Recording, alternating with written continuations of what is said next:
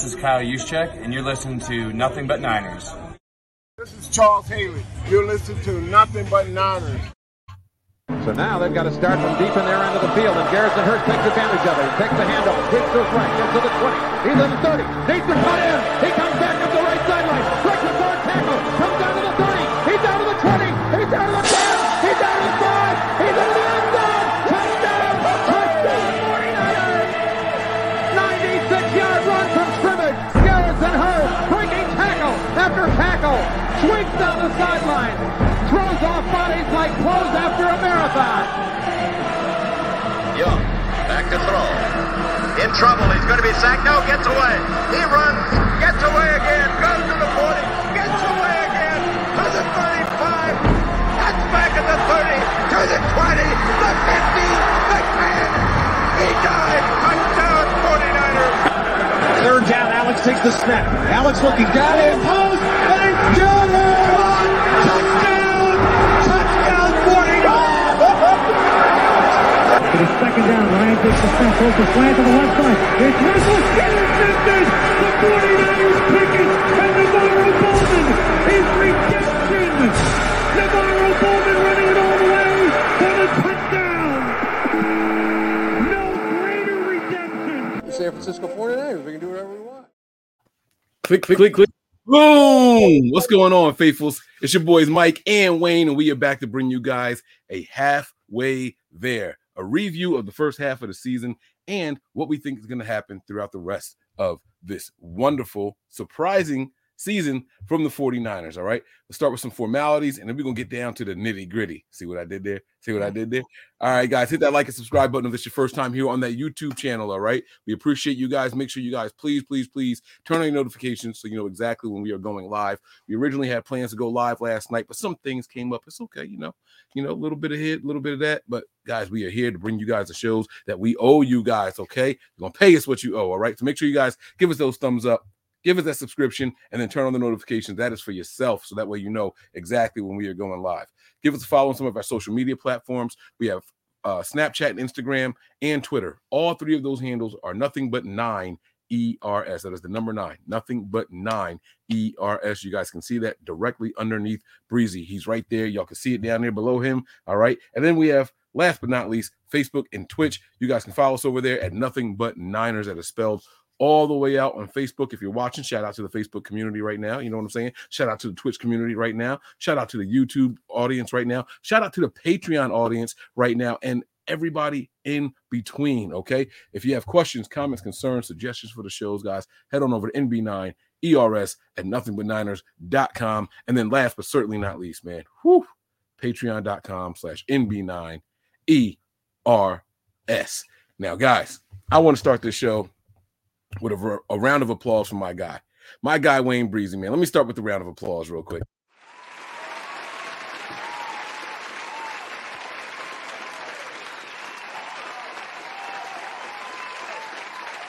Let's go.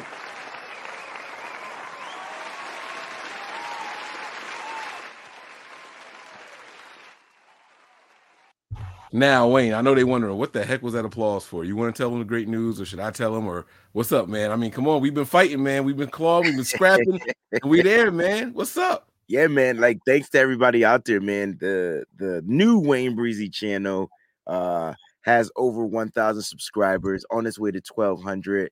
And the hours watched are there. So thank you guys for watching the videos, watching these long ass live shows.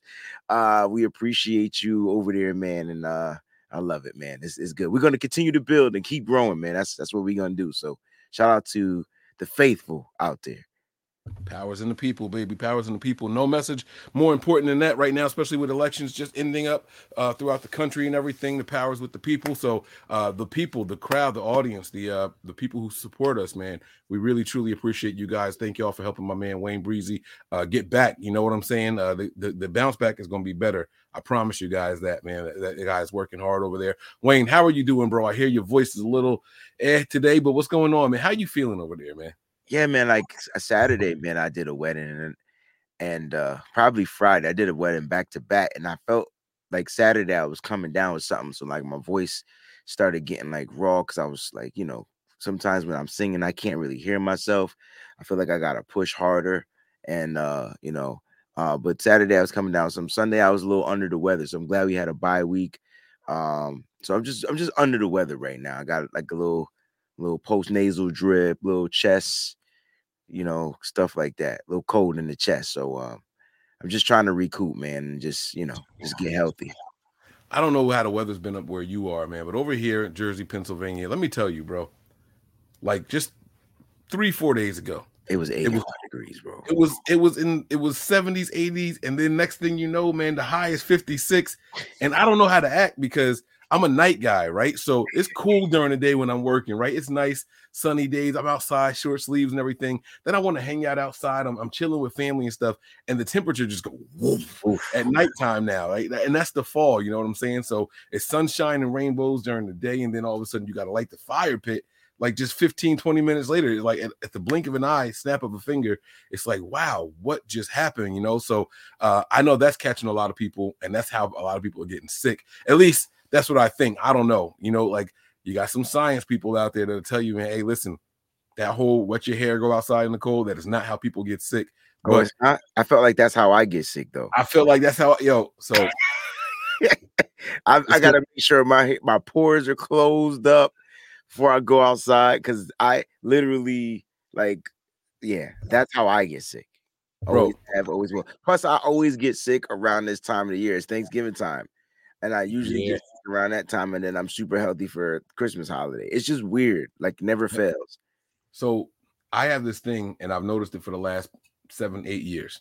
Mm-hmm. If I take the trash out in a light drizzle, no matter summer, winter, whatever, and I got a tank top on, if rain touches my shoulders, I'm sick the next day. I don't know why. It's only my shoulders though. If I go outside in short sleeves and it's pouring, right, I'm okay. It's like it soaks into my shirt and it don't affect me the same way. But for whatever reason, when rain touches directly on my shoulders, man, I can't call it, but I promise you, man, I get a sore throat. My nose is my sinuses are all messed up. I'm walking around doing this, trying to relieve some of that tension in the sinuses. I'm pushing in my forehead I don't even know if that helps, but that's how I feel like I got to do to try to help myself, man. Right. It's nuts, man. It is absolutely nuts. So if you guys are out there, man, you guys be careful. Make sure you guys prepare for the weather. And there's another confession here. I'm 38 years old. My birthday is coming up in a couple of weeks, right? Yep. And I just learned, this is going to sound crazy and stupid all at the same time, I just learned the value of a jacket. I know that sounds weird, right? But I was just talking about it's nice and cool out. But then so Saturday nights, I hang out with my old heads, my OGs, and we sit in my man's garage. We smoke some cigars. We chill. We have a really good time, right? And inside the garage, it's this 2-car garage, mad space in there. We've got the little propane heaters, nice and toasty. But it'd be cold when I'm heading out at nighttime, okay? And so I dress for the weather inside the garage. I put on short sleeves. I wear you're not supposed to call them wife beaters no more. An athletic shirt underneath the short sleeve. And when I get too hot, I take it off.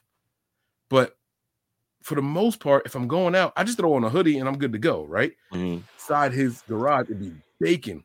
And I finally realized this sounds crazy, right? That's what a jacket's for. You wear the jacket for when you're outside in the cold, and then when you get to where you're going, you take it off. You take it off. I'm such a hoodie weather guy. It's cold out, I'm putting a hoodie on. That's not the weather inside, though. You know what I'm saying? So I'm just now learning the value of a jacket. So now, I'm out. I'm shopping for jackets. You know what a shearling is? A what? I might be saying it wrong. SHEARLING. Shearling. Oh, shearling, the coat. Yes. Yeah. With the fur on it. Lamb coats. Yeah. I'm about to get one. I've never bought a real coat. I'm lying. When I was in, let me know when you're gonna get it, because I might want to get one too. I always wanted one. I've never had one. Me neither, man. I make my own money, and I'm ready to drop. We could go to Delaney Street in New York. Hey, man, I've been looking online. I'm very particular about the stuff that I put on. Right. I don't want brands all over. I'm other than you won't see a brand for shearling. It's literally lamb coat with the the wool for the fur and stuff like that. Yes, And so me and my wife are looking at them now, and I'm trying to find one that I want. The only other real jacket I've ever bought in my entire life was my senior year of high school. I don't know if you remember, there used to be this place called Wilson's Leather. Yes. They were in like malls and whatnot, and little outlets and everything. They were going out of business in the mall that I worked at, and I was like, you know what, man? I'm gonna go get me a real Wilson leather. I'm gonna get a leather jacket. And I went in there and dropped a couple of dollars in there, and I was like, yeah, did you get the leather bomber? Well, I don't know what a bomber is. What's that? The short leather coat. So it's the one that goes to your waist. It don't go. It's not 3/4 or full length. Oh no! Anything that I wear got to go down below my crotch. I'm not a waist length guy. It's just like how we wear the starter jackets. Yeah. But it's in leather. Oh, okay. No, I didn't get one of those. And then I inherited. My grandfather passed this year, and I got 2 of his leathers here. 2 or 3.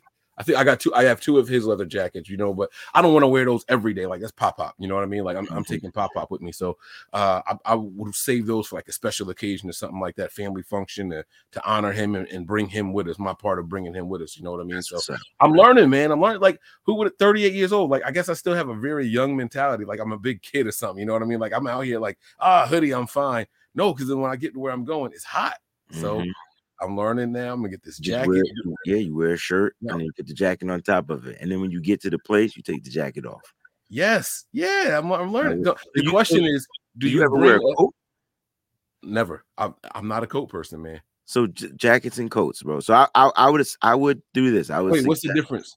Coat is thicker and more insulated. You wear coats during wintertime, you wear jackets during the spring. That's the difference.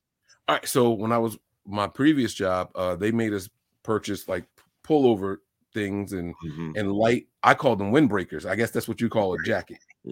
And then if it's made out of the material like nylon, as a windbreaker. Yeah. And then they had the heavy duty joints that was like insulated and everything with the zip-in. That's a coat. Attachment. That's a coat. Okay, so I had those for work, and to keep up professional appearances, I would wear that on top of the uniform. But that's as close as it came to it. I'm curious to know, bro. Like, what the hell do you wear when it's snowing outside? Don't say no hoodie. Dang. Bro. Now, but see, here's the thing about me. I have different material hoodies. I have waterproof hoodies. You know what I mean? I'm not talking about windbreakers either. Like Nike made this athletic hoodie that water would beat up on and run off, right? And that's one of my favorite things to wear when I know it's snowing. I throw that on, light the grill, and I'll be outside flipping burgers, and it's just on me and just beating off and running down. So, wow, I can't believe I just said that. You did. I got you. They would have paused you in your show if you had said that, right? Like they would have got you. They would have got you heavy for that, right? You see a bunch of pauses right now. You see cat pause, doggy pauses, pause. But yeah, so I'm learning, man. If it's cold out and it's not precipitating at all, then I got the big cotton, the heavy duty hoodies on. So I just been a hoodie guy, just different types of hoodies. Even this that I have on right now, right? Like I know it's sleeveless and everything, but there's a hood on this bad boy. So if it's got a hood, it was good. Like that's the way I felt. I always adapted to the weather, and based off of what my hood was, that's how you could tell what I was going through that day or what I was anticipating that day. All right. So let's get to some of this 49ers news before we get to the meat and potatoes of the show, right? The latest 49ers news. And there's some good news coming out of 49ers camp and things like that. Let's start with the first one here being the injury reports, all right? That is not the one I wanted to add. My apologies. Hold on. Boom, boom, and boom. Boom, right here. Boom. All right, so the 49ers practice report, all right? This is from our guy, Matt Mayoko. Full participants in practice this week. 3 main pieces here. Wide receiver Deebo Samuel, who was out due to a hamstring injury. Wide receiver Juwan Jennings, also out due to a hamstring injury. And fullback Kyle Juszczyk, who was out with the broken finger, are now full participants in 49ers practice. This is from Matt Mayoko today. Some footage was out there with those guys on the field with Christian McCaffrey, people getting really hyped up about that. Limited, no longer out, are Dre Greenlaw with his calf and cornerback Jason Verrett with his knee. But again, the no-shows for practice, Eric Armstead still, and Samson Ebukam, who was a new add to this list. According to Kyle Shanahan, the question was, when did Ebukam pull? Is his a hamstring? I forget what his injury is, but it happened on Monday, which I thought was really weird. A Monday injury for Samson Ebukam is keeping him out of practice this week. Wayne, what names stand out on this list? What excites you? What makes you nervous? Or are you just elated to be getting some guys back after the bye week? Well, first of all, I'm elated. I'm elated. We're getting players back. We're getting some, and we're not getting just reserves back, right? We're getting some starters back. This might be the first time we've seen this trio of linebackers on the field at the same time in a long time, right? So I'm definitely ready for the return on that. Ebukam, I'm gonna call him Sosa. He has a quad injury, right? So he has a quad injury. It's not a hamstring, right? If it's a quad, it's in his quad muscle. All right, so he has one of those. It's probably something that just got tight on him or whatever, and they probably kept him out, precautionary. But listen, if he's not good to go, man, the 49ers still have depth. They, you didn't list the players that you didn't put that up yet about the players that are coming back off the IR, and so the practice window open for 4 other players, and Jordan Willis being one of them. And it's Jordan Willis time, right? Like for certain players, it's just their time, right? And this is the time. The weather's about to get cold. He plays better in the cold. And let's see if he practices and he's practicing. Let's see how well his practices turn out. The 49ers have 3 roster spots, 4 guys available. Somebody's got to go. So who will they let go? That's who are they gonna remove from the 53? Well, 50 now. Who are they going to remove because they need to open up a roster spot if Jordan Willis is going to be able to eligible to play? Now they do have 3 weeks to activate those guys to the roster, just coming off the IR. So the 49ers have time. They definitely do their due diligence and their research on how to manage these players. But the biggest person on this list for me, my bro, is Jason Verrett. And I hate to tell you this, Mike. He was out there leading the DBs in practice today. So why you hate to tell me that? I'm hyped. That's my guy. No, it's like a lot of people just aren't really sold on him, and they don't feel like he's ready. He's ready. He's been ready. I've been saying this. He's been ready, and this is going to be the game he's going to start, and he's going to start opposite Mooney. And good. I'm glad that the Los Angeles Chargers are kind of down, right? Because now he don't got to go full throttle. He can come in this game, get some reps, get acclimated. They won't have Mike Williams. They won't have Keenan Allen, right? So Joshua Palmer and some of these other young guys, former 49er DeAndre Carter, I believe, plays for them as well. Like, this is be a good game for them to get, to boost their morale. So for Jason Verrett, I believe he's going to be out there. I believe he's going to be starting. So that name right there on that list, and the fact that he had a good practice today, the fact that he was leading those DBs out there is a good sign. The fact that they said he looked like he was ready. How could I forget that part? That's the part that I'm forgetting. The fact that they said that he looked like he was ready. But they can't fool me, Mike. Jason Verrett been ready. All right. So I've had people telling me Verrett's been ready for a while. I'm talking about as early as week 1. But the team said, let's be cautious. We got Mooney. We got Mosley. We don't need him up right now. We can stash this guy on IR. That's what I heard many, many moons ago. And then Kyle came out and echoed those same sentiments at the presser. He said, hey, we thought we might have needed him last week, but we decided, not last week, the week before, but we decided not to. So he's been ready. He is ready to go. He is in football shape. This guy is out there. He's ready to play. And I am elated to hear that he was a guy out there leading the DBs. You know what I'm saying? Like that's a very, very good sign. Terra Dome did have a question in there. Did they put Kinlaw on IR? Kinlaw's been on IR for 2 weeks now. Yeah. He's on IR. Is he? He's not on the IR. He's been on IR. Nah. Is he? Yes. Yeah, I'm 99% sure. I like how you said you're 99% sure. All right, you want me to look it up real quick? Yeah, I'll pull it up. You're right. So he's got a long time. He's not returning anytime soon. No, so from my understanding, I think they put him on right before the game against the Rams. He was a game time decision for the It wasn't the Chiefs. What was the game before the Chiefs? They showed him out running and everything, and then when he couldn't make it, he put his hood on and he walked out. He looked like someone just stole his puppy. You know what I'm saying? Like he looked really, really defeated in that moment there. And then, the week after that is when they put him on IR. So he's only been on IR for 1 week because the bye week doesn't count. You have to miss 4 games.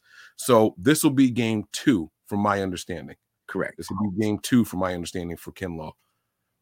They put him on. There you go. Before the Atlanta game. Very good. After. Thank you very much. It was Atlanta. That's right. You guys are good in the chat. It was the Atlanta game when they put him on IR. So I don't know if that counts as 1 week or not. And then there was the Chiefs. I think the Atlanta game counts as 1 week if they put him on the IR before the Atlanta game, because I thought it was the week before that, and then they put him on IR, and then we played the Chiefs. So I think he's got 2 weeks left.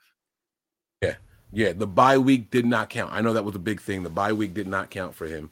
But the good thing is, if he's able to return, he's going to return from the IR. So the good thing is, he'll be fresh. The bad thing is how healthy will he still be? And so, guys, we won't know until he gets out there on the football field and he tests out that knee. It's unfortunate. Me personally, I don't know if you could declare him for season-ending IR. I don't know if that's still a thing, but that's what I would do if I was managing the team. I would lock him down, let his knees fully heal, and then he has to come back out next year and give it a full go. I can't do that with you. And I'm going to tell you why. Kinlaw, they invested a lot in this young man. No fault of his own, right? I got to see what you can do this year. You had this corrective surgery. They thought they found something new. Same thing that we heard with D4. You don't have to see what he can do this year. You have a whole nother year, right? So why damage the guy? Why damage your goods if it's not ready to go? You don't have to see it this year. You can see it next year. He's coming off the corrective surgery, correct, right? And so let him fully recover from that. We thought he was until he started getting into football shape. It's one thing we get into physical shape, but football shape is something totally different. I hear you, and it makes sense. I do hear you, right? But we got to decide. Everybody wants to see this kid play, and it's like, dude, the dude is not healthy, so he's going to go out there and be bad again or get hurt again. He's played 2 games. If you can't give us anything this season, that's a sign to me that we need to move on. And that means that we need to start looking at defensive tackles in round 2. Eric Armstead. Maybe they're already doing that. You know what I'm saying? You gotta think about what they're doing. So I guarantee you the front office and the 49ers are definitely looking to do that. They're not going to 5th-year option him. They shouldn't 5th-year option him. But listen, you gotta let the kid come out there and be healthy. What's the purpose of putting something out there half-ass? I guess that's me. Evaluation is the purpose, and I think that's where we're seeing it different, right? We need to know if he's grown in the system. He hasn't played much in the system. Yeah, but he's not healthy. So when is he going to be healthy then? I don't know, but if you lock him down and you give him time to recover, the 49ers have zero. The 49ers let Jason Verrett, a guy that they signed, they didn't invest much in him, but they let their players get healthy. They let D4 try to get healthy for the longest until they just said, you know what, bump it. We got to move on. We need a roster spots. I'm glad you mentioned D4. But they gave him mad time, Mike. I get that, but the thing is, they're doing the same thing with D4 that they did with him. They did the same thing with Jalen Hurd. They did the same thing. Oh, no. With Jalen Hurd, it was different. This is what they did with D4, right? Injury, can't use him. Injury, can't use him. 2019, got a couple games out of him, but we can't use him, right? Then they came out and said, oh, he went to this new surgeon, and we think we found what was going on in his back. We found issues that we didn't even know existed. He's back. He's ready. He came in for a game, and then he was done with the Niners, right? Mm-hmm. They did the same thing with Kinlaw this offseason. We found something new in his leg. We think we really seem to figure this thing out. The arthritis and da-da-da-da. We think we got to figure it out. And then Kinlaw comes in for a game or two. I understand they put him on IR in Atlanta. He missed the 2 games before that. That's what I'm saying. Kinlaw hasn't played in a really long time already. It's only a 4-month football season. How much more time do we need to give? And this is not an attack on the man. His effort, his mind, he wants to be out there. So let me be very clear what I'm saying here. But I think that you got to look at it from 2 different ways. The player I wish him luck. I want him to be out there. I want him to be productive. It only benefits us as fans, right? If he's out there and he's being productive. But the flip side of it is you got to look at it from a business perspective. The Niners have to know how they're going to go into this next offseason, whether it be draft or free agency. We got to go out there and get another defensive tackle. But you do And that. I don't want to wait. I don't. Right? If you were the Niners and you know Kinlaw and his injury history, aren't you already preparing for the next piece? A roster spot is very, very crucial. You just said it yourself, right? We got 3 spots available. We got 4 guys coming back. Now we're sitting here. Willie Snead's about to get cut because we got guys coming back right now, right? So that's the game, right? Okay. So now you're going to let Kinlaw take up a spot because what? No, you want Kinlaw to take up a spot. I say put him on. Right, but I'm saying don't let him take up a spot. Declare him for IR, bank him for the season, and let him come back next year. Then he can try to come out here and take up a spot. And if he doesn't work out, you move on from him. And you just chalk it up as a bust, as a loss, as a whatever. It's sometimes businesses, you know what they do, Mike? You know what businesses do all the time? And they also make bad investments. And it happens. Okay. All right. So I guess yes, but we're saying the same things. We're saying the same things because we want him to be here, and if he can't be here, we want to move on. You want to see what he's got next year. I want to see what he can do towards the end of the season. The playoff. We need defensive tackles now. If he's healthy and cleared to play, then yes. But my thing is, why take that risk on a high value player that you have highly valued? That's like me creating this new video game and I'm going to release it early, but it might not be ready. But I want to test it out. It might have some bugs. It might crash people's computers. It might do a whole bunch of things, but I really want to get it out. I want people to see it. I'm hoping my marketing team would tell me, now, let's wait. Let's iron out the bug. But they do that for video games. It's called beta testing. They send out codes to people to download it. You guys tell us what happened, what didn't work with it, and then we decide what glitches we need to fix, and then we release it later to the public. Mm-hmm. That's exactly what I'm saying. We need to beta test Kinlaw this year. I don't think you love your video game Kinlaw this year because you know what he can do. No, we don't. No, we don't. I feel like we know what he can do. We know he's a run-stuffing defensive tackle. That's his specialty. He's not a sacking defensive tackle. He's not a pass rushing defensive tackle. He's a run stuffing defensive tackle. When he's out there, they're not running up the middle. He's soaking up blocks. He's doing whatever he needs to do, and your linebackers are playing great. When him and Arik Armstead are out there, gosh darn it, good luck trying to run on the 49ers. That's exactly what we know he can do. That's why everybody wants him out there, because that's what he does. Is it him? Or is it Armstead? Or is it the combination of the two? It's both of them. Because when Kinlaw played and Armstead didn't play, they still weren't running. Armstead played longer than Kinlaw did this year. I'm just saying when Armstead is not out there and Kinlaw's out there, they still don't run well. The moment, I just feel like they both are run stuff. Armstead has a different set of skills, though. He's an inside guy with outside abilities. So it makes him, really good at that spot. Oh, it's me. I'm freezing. Oh, you know what? I just realized I'm not tapped into my Oh, wait. Can't get up all the way. I just realized I'm on my Wi-Fi, and I got to connect my Ethernet. Little glitch was on me, not on Wayne. Give me a second. But no, seriously, Mike, I really feel like I get what you're saying. Okay. I just feel like you're complaining about roster spots and how valuable they are. Then test him next year. Let him fully recover from whatever this knee situation is. And if it works, you keep him. And if it doesn't, you move on. You move on. And then he doesn't take up a roster spot next year. The 49ers are figuring out ways how to, supplement without Armstead, without Kinlaw. They're still high in the rush defense category. So look, man, just give him. Look, I want him out there. I do, but I don't know if he's going to be ready. Yep. God, these buff, they don't miss shit. Like, why can't y'all chill? Why y'all on like 1,000 over here? What y'all? What are You y'all? said, wait, I can't get up. That's why, Mike. If you wouldn't have said that, they would have never known. No, I said I couldn't get up because I had my robe on my lap. And that's not what you said, Mike. No, I didn't. I said I couldn't. I said, well, Right. I can't do that. Right. But they didn't know what happened. They didn't know. That's the first thing. I had my robe on my lap. I was gonna trip up. That's why I just showed you the robe. I got out the shower, put my robe on. You know what I'm saying? I was chill. All right. So, all right. We'll see what happens with Kinlaw. We'll see what the team decides to do. I hope they bring him back this year, even if it's in the postseason or something. Like this guy, I need to truly evaluate what this guy can do.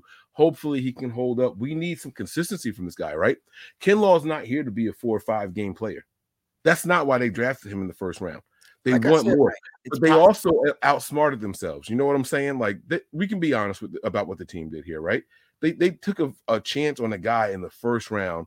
Yes, when he's out there and he's healthy, he is a force, right? No one's going to deny that. He's a nasty physical mofo right in the middle of your defensive line. You want that. And I agree with what you were saying. When you couple him with Armstead, run yards are impossible to come by on the 49ers. But we've seen something these not last week so much because the Rams don't really run the ball, but the Chiefs and the Falcons, they were out there giving us the business in the run game. And so, you know, I want to know what we're attributing that to. Let's get Kinlaw back for a game without Armstead. Let's get Armstead back for a game without Kinlaw and just see who it is. Who do we focus on really investing resources into? Which team or which player are we going to send to our finest surgeons and say, hey, we need this guy more than this guy? Or do they do it with both of them or what? I just feel like we got to see what's out there for these guys because the clock is ticking. You know what I mean? Like you said, I don't think they're gonna pick up a 5th-year option. And we talked about this on Patreon. I know we're not supposed to mention this because people get upset, but it was like Solomon Thomas versus Javon Kinlaw. Who's been more productive for the 49ers? Kinlaw don't want to go out the way Solomon Thomas did. He doesn't want to go out that same way. You know what I'm saying? Like he just don't. It would be a different way because Kinlaw's situation is mainly injuries. Solomon Thomas had many opportunities, many evaluations, and just couldn't get right. And then, unfortunately, he got injured, right? Toward the last year. I think they signed him. Like, unfortunately, he got injured, right? And so that was Solomon Thomas. So they're different. They're different. Kinlaw just can't. His body, you know what I'm saying? Like, it's his body. Like, it's just not. It's not being susceptible to the sport at this level. He was dominant in college, and he kind of reminds me, and I know they play 2 different positions, but like Jadeveon Clowney, right? Remember, like he was a dominant force in South Carolina, and then he came to the NFL and he had some flashes of it, but he couldn't stay healthy either. I don't know, man. It's something with these guys' bodies. And when they get to the NFL, it just doesn't work right. Yeah, I mean, you're also going from 11, 12 games in college to like 17. Yeah, you know, it's a massive difference, and not everyone is cut out and built for it. You know what I mean? So that's why, especially on the defensive line, it's important to have a healthy rotation. So we'll see what happens. Though it's a good debate, and it's something we're obviously going to keep our eyes on. Something else you mentioned here was the practice windows opened up for a couple of players here. All right, players returning, and after having the practice windows open for them while on IR, Elijah Mitchell knee, Colton McKivitt's knee, and Aziz Al-Shaair also with a knee. All these guys are back out there in the fray. We got positive reports during the bye week, and now that the upcoming week is here, these guys are out there and they're giving the business. And I would have to imagine, you tell me if you disagree or agree, all 3 of these guys will be active on game day. True or false? What do you think? I say true, man. They fully practiced today. So if they're fully practicing, you can fully bet your bottom dollar that they're going to be fully active. So that's 3 right there. Now, the question is, will Jordan Willis be active? And if so, who's the player that they're going to release? My man Wayne really want to talk about Jordan Willis. So let me go ahead and put that tweet up here too. We got that one directly from the Bama's mouth. 49ers account tweets out officially, right? The 49ers have opened the practice window for defensive lineman Jordan Willis. For some of you people out there who don't know who Jordan Willis is, let me just tell you something, okay? the 49ers don't win that NFC division round against the Packers, that block punt, it was Jordan Willis that blocked that punt. I know that I'm about to say Troy Polamalu. Look at me. Talanoa Hufanga is the person who picked up the ball and ran it in for the touchdown, right? But it was definitely Jordan Willis who blocked the punt, broke through that line on special teams, got his hands on the ball, goes airborne, straight up in the air, and everyone's looking around. Where is it? Which way did it go? Which way did it go? And then boom, it lands. Hufanga picks it up, runs it in for the easy score, and that's how we ended up advancing to the NFC Championship game last year. And also, he's a really good pass rusher. He's a really good pass rusher as well, especially here in this system on a healthy line. I think he's someone that the Niners really want to get back out there. Does he become active this week? I'd say no. I don't think this. I think they give him one more week. But what do you think? I mean, he hasn't practiced. He wasn't practicing yet. So a couple more days. If he's out there practicing, I could see him being active, especially with Samson Ebukam with his quad injury. They're gonna need somebody, they're gonna need more depth, right? So if you're gonna be if Ebukam is gonna be inactive but not demoted from the roster, you're gonna need to put somebody out there, and you gotta ask yourself, like, who would you rather have out there? Jordan Willis, Kemoko Turay. And we all thought that Turay was going to take off and shine in this defense. And unfortunately, they won't even activate him. What is their problem? What do they have against my New Jersey dude, bro? What's up with that? It's something that they I don't know. I don't know what it is. He does get snaps. He's just not as productive as some of the other pass rushers. And that how many games have he been active for this year? You said he got snaps. When? Yeah, he's gotten some snaps, Mike. I've seen him out there on run stops. I've seen week him out 2, week 3. I don't know off the top of my head. I would have to look at the game. I haven't seen him lately. Let me hold on. This is an easy settle. I'm gonna pull it up here. Kemoko Turay. He's been out. Let me see the last time he was active, because he's been missing a lot of games. Every time the inactive list comes out, I'm like, yo, stop doing my man like this. No, it's not that they were doing him like that. The first couple of weeks of the season, he had family situations, so he had to take care of that. So he was inactive because of that. And then they activated him, and then they didn't. It's Atlanta. It's the game, bro. Atlanta's the last time this man was active, bro. Okay. So he 2 weeks ago. 3 weeks ago. And then before that, nothing. No snaps. No, like, oh, no. I'm sorry. Week 4 against the Rams, week 5 against Carolina, and then week 6 against Atlanta. So he was inactive after that. So you're right. Okay.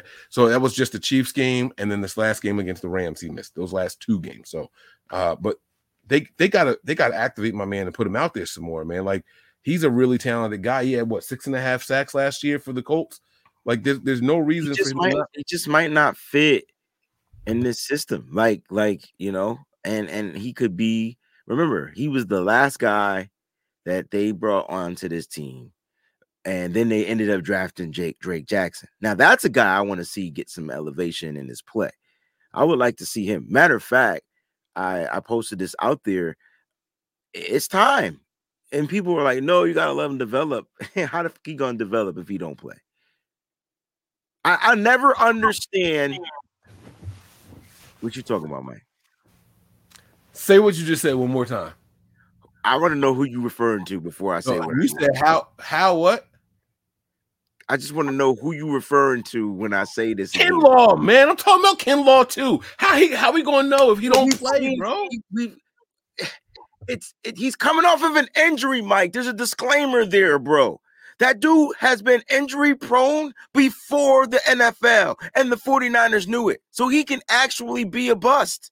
Like, he literally can be a bust because he can't stay healthy.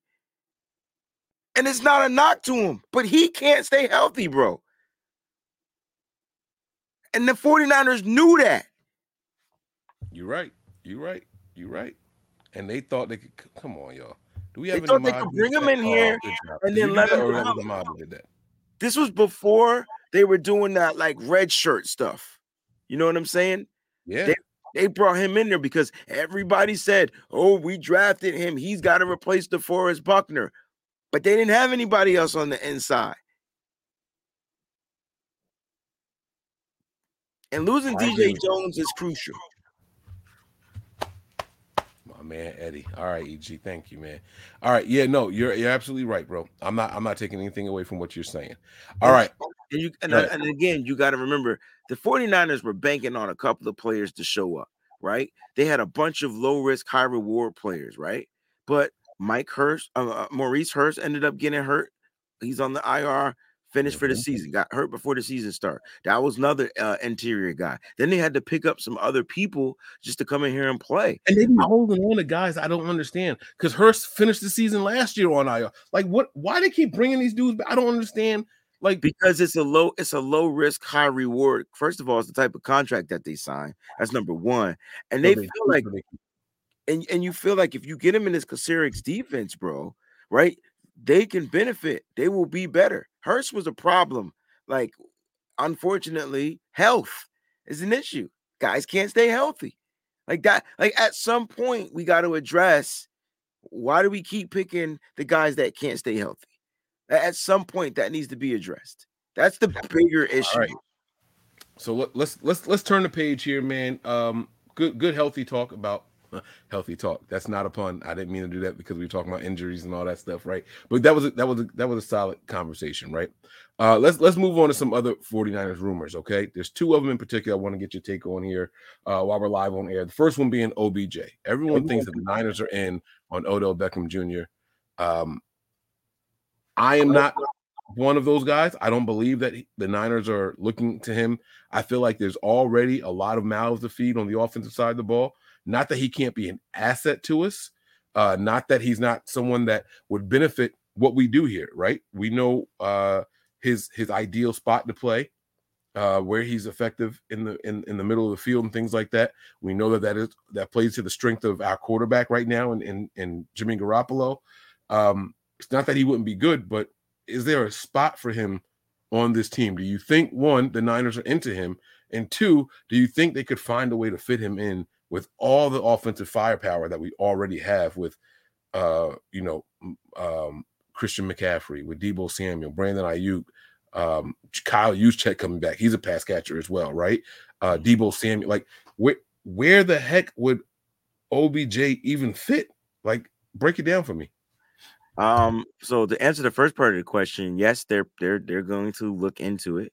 And they should, right? This is another weapon. And so I'm sorry, bro. If I show up to a war, I want all the weapons I can get, and I want all the artillery I can have, and I want all the people that can run that artillery in that particular war. So when you're preparing for war, Mike, you want to make sure you got as many weapons as you can against the opposing team. OBJ would be another weapon. Now, how they utilize him, well, that's up to Kyle Shanahan, right? And so I don't, people say we don't need him. I get it. We don't need him. We didn't need Christian McCaffrey either because we knew we were getting Elijah Mitchell back, but we went out and got him, right? We went out and traded for him on top of that, right? They didn't need Christian McCaffrey. They wanted Christian McCaffrey, and they showed you how much they wanted Christian McCaffrey by giving up those picks, you know what I'm saying, next year and in 2024, right? Now, OBJ, they don't need him either. They don't need him. But if they want him, they got about $6 million in cap. They might try to figure out a way. Now, how are they utilizing Mike? I don't know. It's up to Kyle. But I tell you what, having him out there, like with your other weapons, it's just ridiculous. There's so many interchangeable parts. You heard Kyle Shanahan talk today how Christian McCaffrey doesn't make Deebo Samuel better. Deebo Samuel doesn't make Christian McCaffrey better. But the fact that I got both of them mother suckers out there, that's my point. Like, you know what I'm saying? So I know a lot of people don't like OBJ because of his tactics and his antics, but people are forgetting this was the guy that was about to be the Super Bowl MVP until he got injured. And you should be able to get him on a humbug deal due to the injury. If you get OBJ in here for 9 games, 8 games, 7 games, it's a bonus for the 49ers. It's easy. It's like easy bonus. Now, people, like I said, you might not like it. People might not like it, but I actually love it, bro. I think having more the merrier is cool. I think the fact that you can't tell or game plan who I'm going to give the ball to each and every week is cool. You got to try to figure out, am I going Kyle Juszczyk, OBJ, Elijah Mitchell, Deebo Samuel, Brandon Ayuk, George Kittle. Shoot, Trey Lance might even be able to come back out here and take a catch or something. You know what I'm saying? You just don't know how to prepare for it from a defensive mindset, like, right? And I think that's the key. You guys always talk about Kyle's playing chess. Well, then let him get the pieces that he wants. I'm just saying. Let me give a little pushback. One word: Rams. All right, now hear me out, okay? Not that he was bad with the Rams. He's what was that spark for them in the Super Bowl, right? But I want to point out the fact that when teams have too many superstars on one team, you see a lot of fighting on the sideline. Not encouragement. Not, come on, guys, we got this, we got this. How many times have we played the Rams or watched the Rams in a game and they're pushing each other on the sideline, they're arguing and bickering with each other? Because so many celebrities, so many guys that think they're way up here. They're way up here. Maybe not so much this year because they lost a lot of guys. I don't remember seeing it last year either. And I remember seeing that particular person. We just saw it 2 weeks ago when we played them. I'm talking about in particular with OBJ. No. I'm not talking about things like that. But I'm not talking about OBJ. I did not see him being a problem on that team. Let me be very clear. That's not what I'm saying. I'm not sure where you're going with this, other than the fact that the superstar point. I think I get that part. Yeah, I'm just talking about too many superstars. This is not a team. Superstars and too many mouths to feed is two different things. I can see how they coincide with one another, but they're different. And I think we talk about the 49ers culture all the time. Mike, they say that this is the best culture for people to come in here and be a part of the culture. And if he's willing to accept that, then he's going to have to be willing to accept the role. You know how a culture is built? How's the culture built, Mike? With people willing to oblige to the culture you're trying to implement. Point. That's exactly what I just said. Yes, but when they're superstars, they come with their own personalities. And so let me just so then it's Kyle Shanahan's job to manage superstars. Like, he's going to have them. I don't want that. That's me. That's just me. Hear me out. If we put a poll in this chat right now, who's 49ers wide receiver 1? I can almost guarantee you to be split 50-50 with Deebo and Ayuk. It'll be split. If we ask the chat who is wide receiver 1 right now, they wouldn't know how to answer that question. You're going to have people going back and forth on it. Now you throw OBJ in the mix, it's chaos and pandemonium. That's my opinion. I could be wrong. Maybe there is an overall consensus, right? But I don't know that for sure. I'm just telling you how I feel. We're just talking about wide receivers. Then if you ask the question, who is the 49ers top target in the passing game, you have some people that say Kittle. You have some people that say Brandon Ayuk. You have some people that say Deebo Samuel. Now you want Christian McCaffrey now? We saw the Niners completely do something different in this last game that we've seen since Kyle's been here. They were throwing balls to freaking running backs. We've never seen that before. But now that you got Christian McCaffrey in here, he is a part of the passing game. You want to throw another guy in that mix? I want to OBJ? Probably one of the best. And lining him up in the slot would be something serious. Bro, I don't know. I guess I just see football different. No. I get that value. I promise you. I see that. And you know, I'm the type of person, I'm the type of coach that can get anybody to play together. That's me. You know what I'm saying? Like, you know, I'm that Coach Carter type of coach. Give me all these kids from all these neighborhoods, and we're gonna learn how to be a team. You know what I mean? And so that's me. But you might feel differently. Feel like OBJ is older now, a lot more mature, won a Super Bowl, and he's looking to come in to extend his career. You know, he's on his last leg. He's on his way out, and he might not even be in the superstar category anymore. It's time for these young guys to step up, right, into that category. And look, I believe Deebo Samuel and OBJ has a great relationship. I'm not sure what it is with Brandon Ayuk, but Brandon Ayuk he could be that problem for the 49ers going into the future. A lot of people don't think it, but he's got that wide receiver mentality, like that old school Michael Irvin type of mentality that can kind of creep up as he continues to get better. Then what we gonna do? We're gonna feed the superstar, because that's the guy that's out there making plays. Not everybody is gonna be as humble as Jerry Rice was. And even Jerry Rice talks shit. Like, so I don't know. It's a wide receiver thing, Mike. Usually they're the divas of the team. You know what I mean? And that's the stigma about wide receivers in general. Like in general, not just the 49ers. I agree. So let's take it off of wide receivers. There's one more name that people are suddenly throwing around. I saw the reports today.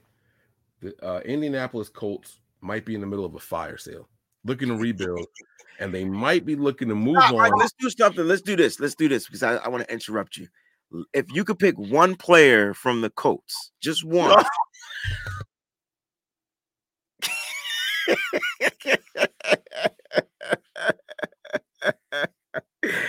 If y'all out there watching this show on either stream, if you could take one player from the Colts, who would it be? I want to know what Mike says. Y'all all wrong. I'm going to tell you that right now. Everybody's saying Buckner. I'm not taking Buckner. You know who I'm taking? Who you taking? Come on. That nasty-ass offensive lineman that played guard. Quentin Nelson? Yes. Who you getting rid of Burford? No. I mean, Burford is a tackle, bro. At the end of the day, that's what he was drafted as. He's playing guard. He's playing guard because they're making him play guard. And it's an easier transition into the NFL. I guarantee you he'll be playing right tackle next year. We could put 5 push-ups on that joint. There it is. You got some Nelson votes in here too, man. You swayed the people. I'm not swaying. I'm just telling you, yo. Like that's now. Can you imagine this offensive line, right? You can leave Jake Brendo at center for all I care. You got 2 nasty mother suckers, and you might even be able to move Aaron Banks to the right, depending on if he can learn that. No, I don't know. The only reason I say he is playing. He is the best lineman the 49ers have right now. Right. So if he's best, that means he's capable of learning both guard positions, right? If he's the best, he should be capable of learning interchangeably. I don't know what he's going to do on the right side. I know that right now on the left, he is playing better than any offensive lineman on the team. I don't disagree with it. I don't disagree with it. But all I'm saying is you get Trent Williams, right? You get Spencer Aaron Banks, then whoever your center is going to be, Jake Brendo. And then next year, you can get Quentin Nelson and then Spencer Burford at right tackle. Mike McGlinchey's gone. He's gone. That offensive line, shit. And Jake Brendo is Trey Lance's center. I'm going to keep saying that. I truly believe that's why he was here this year. I really do. That's the only reason. Only reason. All right. So we'll see what happens. But that is the rumor that they might be looking to move on from DeForest Buckner. They're not getting the production they thought they were going to get from him since he's been there. Which is true. He's highly paid. The thing is, if it's a trade, we can't afford him. So we don't got any more picks. Yeah, exactly. So I don't know how that would work out, but it's always fun to see. And listen, man, I was the main guy saying there's no way we get Christian McCaffrey. I understand he's a perfect fit here. There's no way we get him. The Niners don't have the trade power. They were saying multiple first, blah, blah, blah. I ran my mouth, and I was so overly confident in it, and it happened. So let me just shut up now. Because I'm saying I don't see how it could happen. I'm saying I don't see how it could fit. I said that they won't bring in CMC because Carolina has so much dead money, and they still did it anyway. So who am I? I'm just a guy sitting on the couch talking 49ers football. So I don't know what's going to happen. I don't know what's going to happen. But I tell you what, the team, the way that they're set up right now, they're ready. I honestly think that they are ready. All right. Now that's going to bring us to our main subject on the. Oh wait, no. I got something I want to play really quick. I saw this tweet. There were a couple of tweets actually that I saw. I'm going to share one of them really quick. Let me take this. Let me change our background real quick.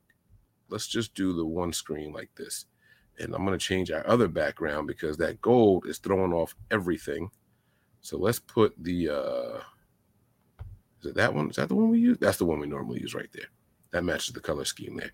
All right, let's put this, let me share the screen with you guys. All right.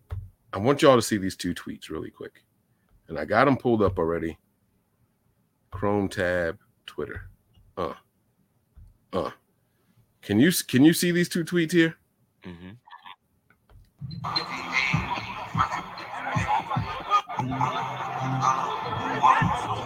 Damn it, that's Deebo Samuel. That's Christian McCaffrey.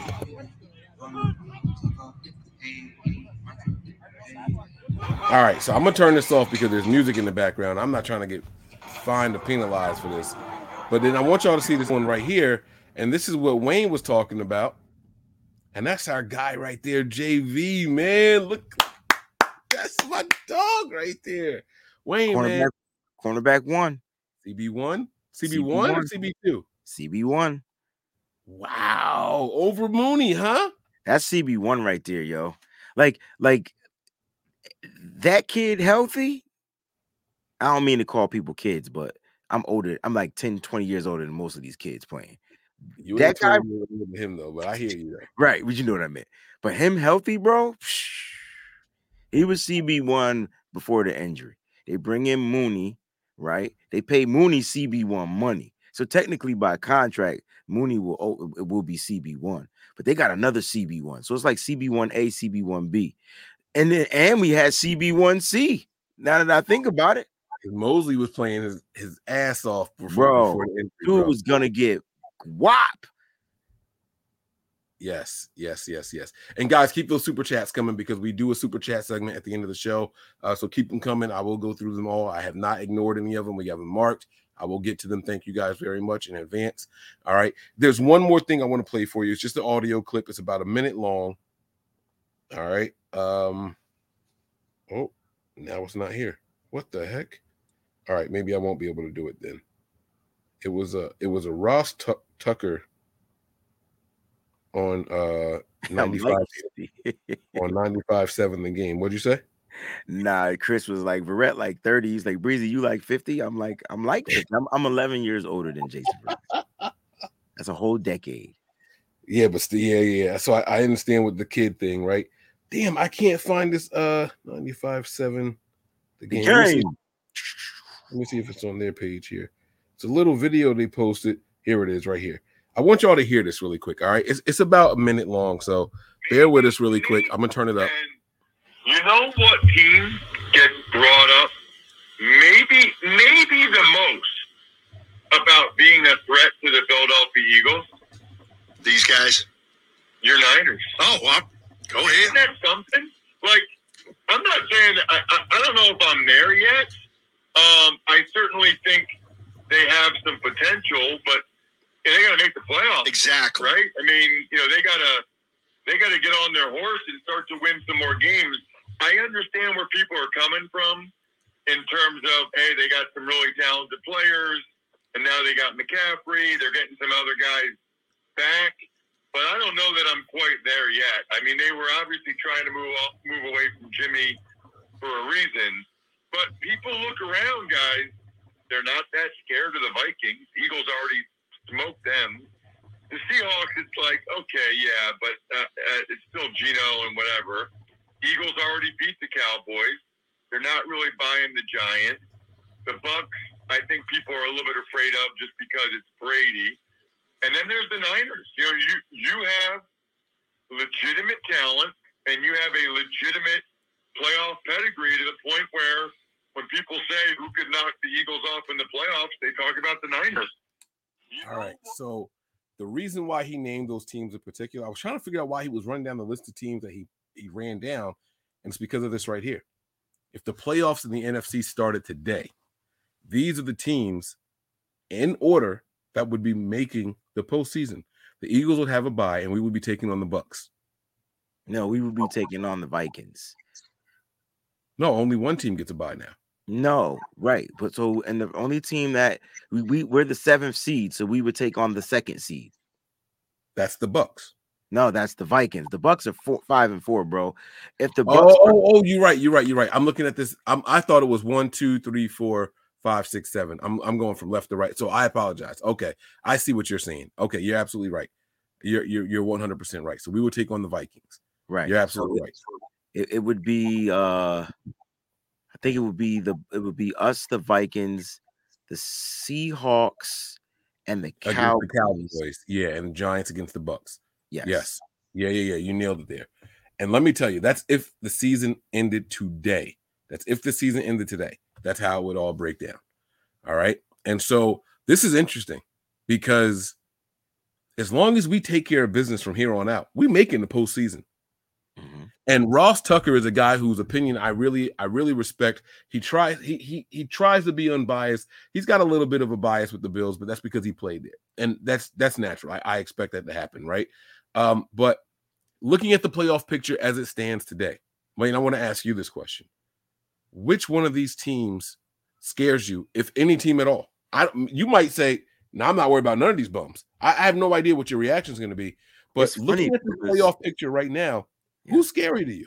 The only team I worry about is the Bucks. And I know people are like, why? Like, why the Bucks? You disrespect Brady that much? I mean, it's just playoff Brady's just a different Brady, bro. Like, it's just different. The thing is, don't let Brady in the playoffs. And then you ain't got to worry about him. But Brady in the playoffs has the most experience than any one of those teams that's playing. And so I know that they're struggling with their offensive line. A lot of people are saying that. I believe just over time they're gonna have to figure out how to run the ball at some point. Like they won't run the ball, like right. And I don't get it.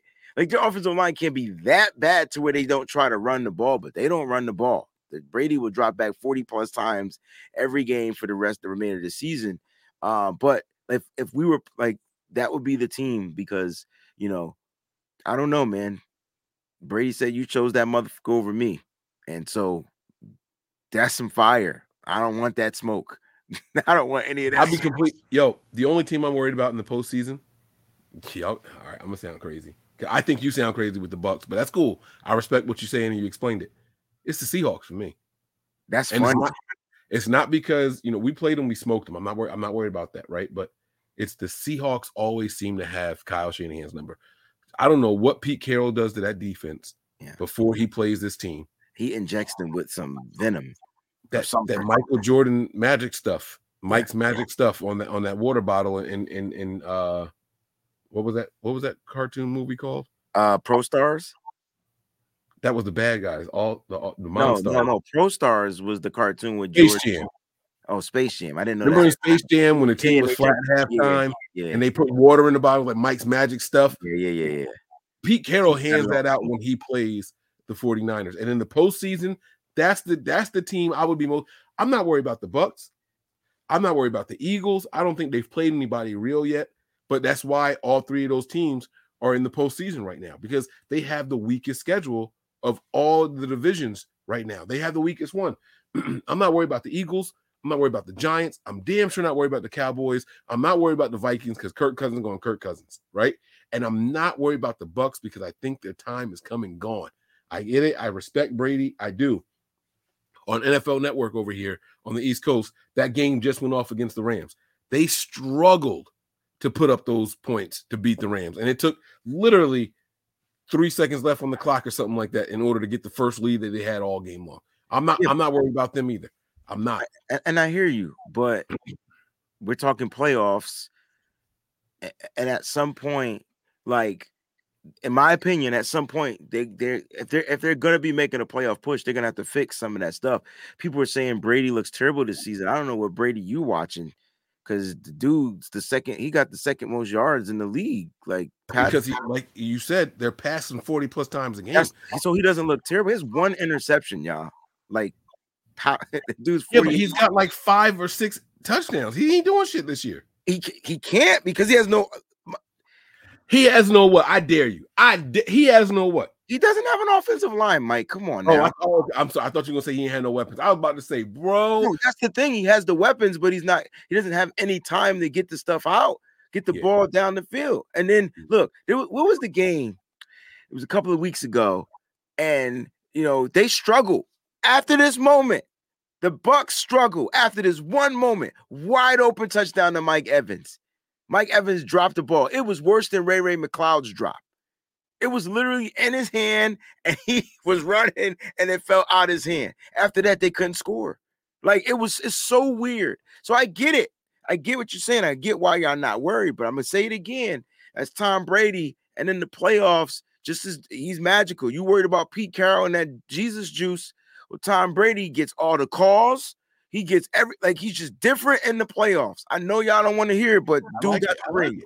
I'm not mad at what you think. I'm not mad at what you think at all, and I respect that. But those are the two teams I would be most worried about, if I'm being honest with you. It's them and the Seahawks. So those are our takes here. Let's move on, man. We're over the hour mark here. Let's get to the meat and potatoes of everything. We're gonna do a first half season review. Okay, we're gonna do a first half season review. We don't have to go game by game. I do have the 49ers schedule pulled up here. I can share the screen with you. I tell you what, this is what we'll do. Tell me your most surprising game for the 49ers. All right. I'm gonna pull up the whole schedule here. And you can for better or worse. For better or worse. I'm gonna zoom in. Hold on. Let me zoom in. Is that I know these by heart. Listen, the Miami Dolphins game is gonna be the most surprising. No. Wait. Whoa. I said first half. We're not talking about what's upcoming. We're talking about what's happened so far. Oh, the most surprising game. Okay. So season. Let me get to week one was right here. Okay, I mean, the most surprising game was losing. Damn, that Bears loss sucked. That Bears loss was tough, but I think the Broncos loss was even more tougher. I didn't have us beating the Chiefs, so I'm not worried. That's not a surprising game to me. You know, right? I didn't have us beating the Chiefs. I didn't. And then the Falcons game, we got punched in the mouth. We got bullied. That Denver game, though, the 49ers had that game. The 49ers beat themselves in that game. So the 49ers week 1 and week 3 beat themselves. And then in week 5 against week 1, 2, 3, 4, 5, 6 against Atlanta, they just laid a freaking egg. Like they came out in Atlanta either just not ready to play. The defense got pushed. It was Mariota, man. It's the first time we played against a moving quarterback. Even when we played the Broncos, Russ wasn't going nowhere. It was Mariota, bro. He wasn't trying to. Right, that's what I'm saying. Yeah. In the Falcons game, they said, hey, nobody's played the Niners like this. We're going to try it and see what happens. Bro. And they had 3 rushers over 50 yards, and Mariota was one of them. I said that Mariota was going to lead that team in rushing. I was wrong. But I was wrong by less than 3 yards. One guy had 56. I think he had 53. Another guy had like 51 or something like that. It was 3 guys. What am I arguing about it for? Here, we got it right. I don't know if y'all can still see the screen or not. Yeah, we can still see it, Mike. 59, 51, and 50. That's what it was. I knew they were all in the 50s. It was less than 10 yards separating these guys. And look at how many attempts he did his on. Only 6. You know what I'm saying? He had the big run up the middle when we broke the we broke the containment and he just took off. That was his big run. And he also had a touchdown. So yeah, Mariota was the issue. And I talked about that in my keys to victory for 49ers web zone. I was like, that's the one thing they want to do. They want to spy him. You got to spy him. If you're going to struggle with containment, keep a linebacker right there. Keep somebody that can spy that guy and force him to throw. Force them to make the throws. Yeah. And they didn't. And so, I think so. That's your most surprising game, or the Broncos game? The Broncos game. Broncos, yeah. So I'm not going to say the Broncos game because I expected that to be a battle. I respected the Broncos defense. I respected because this is early. You guys got to remember that this is week 3, right? I thought we were going to be getting a real offense against this, and I thought we were going to have to go in the shootout with Russell Wilson. I know that when the game gets close, he runs around a little bit. He extends plays. I had us winning that game, but barely. Okay, and had we, the reason why it was surprising to me is because this game, regardless of how much respect for their defense that we had, we should have been able to put up more than 10 points. Their defense, I agree with that. I'm just saying, like my perspective looking at it when the season started. I'm saying. Yeah, even when the season started, like I expected our defense to do what our defense does, but I expected our defense to be able to put up points because we had Deebo Samuel, Brandon Ayuk. We still had guys. Now we lost Elijah Mitchell, and I think that was a big key piece, losing him week 1. I think that really kind of like halted the 49ers offense and what they can do and stretch some of these defenses out and wear them out thin. You know, you don't want to run up the middle against DJ Jones and those big guys. You want to kind of get outside those edge rushers, right? and we just Right. couldn't do it in that game. And Jimmy Garoppolo, that was his worst game of his career. I'm sorry, it was just the worst game of his career. But I expected more because coming out of when he was inserted into the Seattle game, you just thought he was going to be this dynamic guy going into the next week as the full starter, and he just wasn't. He just wasn't.